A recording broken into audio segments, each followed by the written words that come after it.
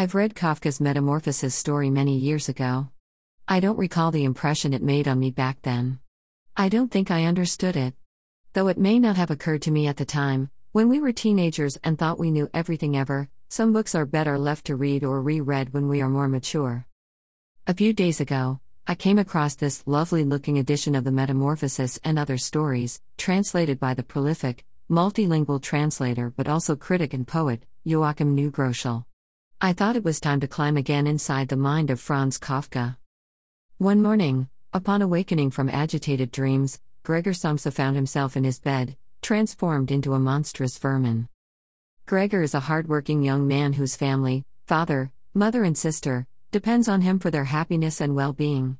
But when they realize that Gregor's change to an inset is permanent and therefore he was no longer of any use to them, he becomes an object of disgrace to this family, an outsider in his own home, a quintessentially alienated man. Despite his metamorphosis, Gregor is not actually unhappy. He actually likes the quietness of his room, and all the talk of him in the next room makes him think that he is better off as a bug.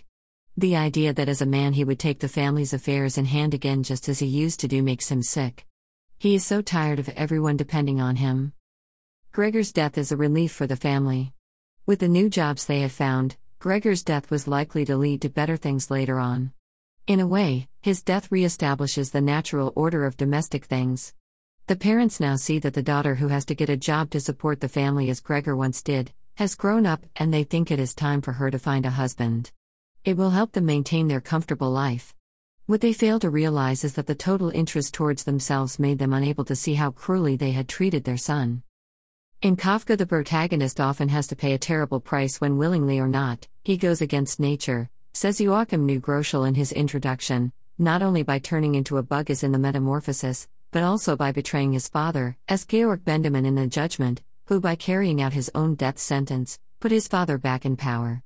Kafka exposes the nuclear family and its destructive patriarchal basis, yet he longs to restore it, to give the punitive father his natural place. In the Penal Colony is a story of deep religious symbolism. The torturing justice system of this peculiar place, it contains elements that can be found in Christian religion.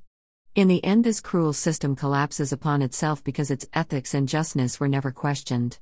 In his introduction, Joachim Neugroschel says that this horrifying account of someone undergoing torture in a way which predicts what was to happen in the concentration camps of both Russia and Germany, only a few years later. The world of Kafka is allegorical, his writing style grotesque and alienated. Humor and anguish appear to be in an ingenious and uncomfortable balance. There is a sense of detachment and passivity, guilt and absurdity. Each story is a challenge for the reader. Even after rereading them, I was left with the impression that I barely scratched the surface of Kafka's world.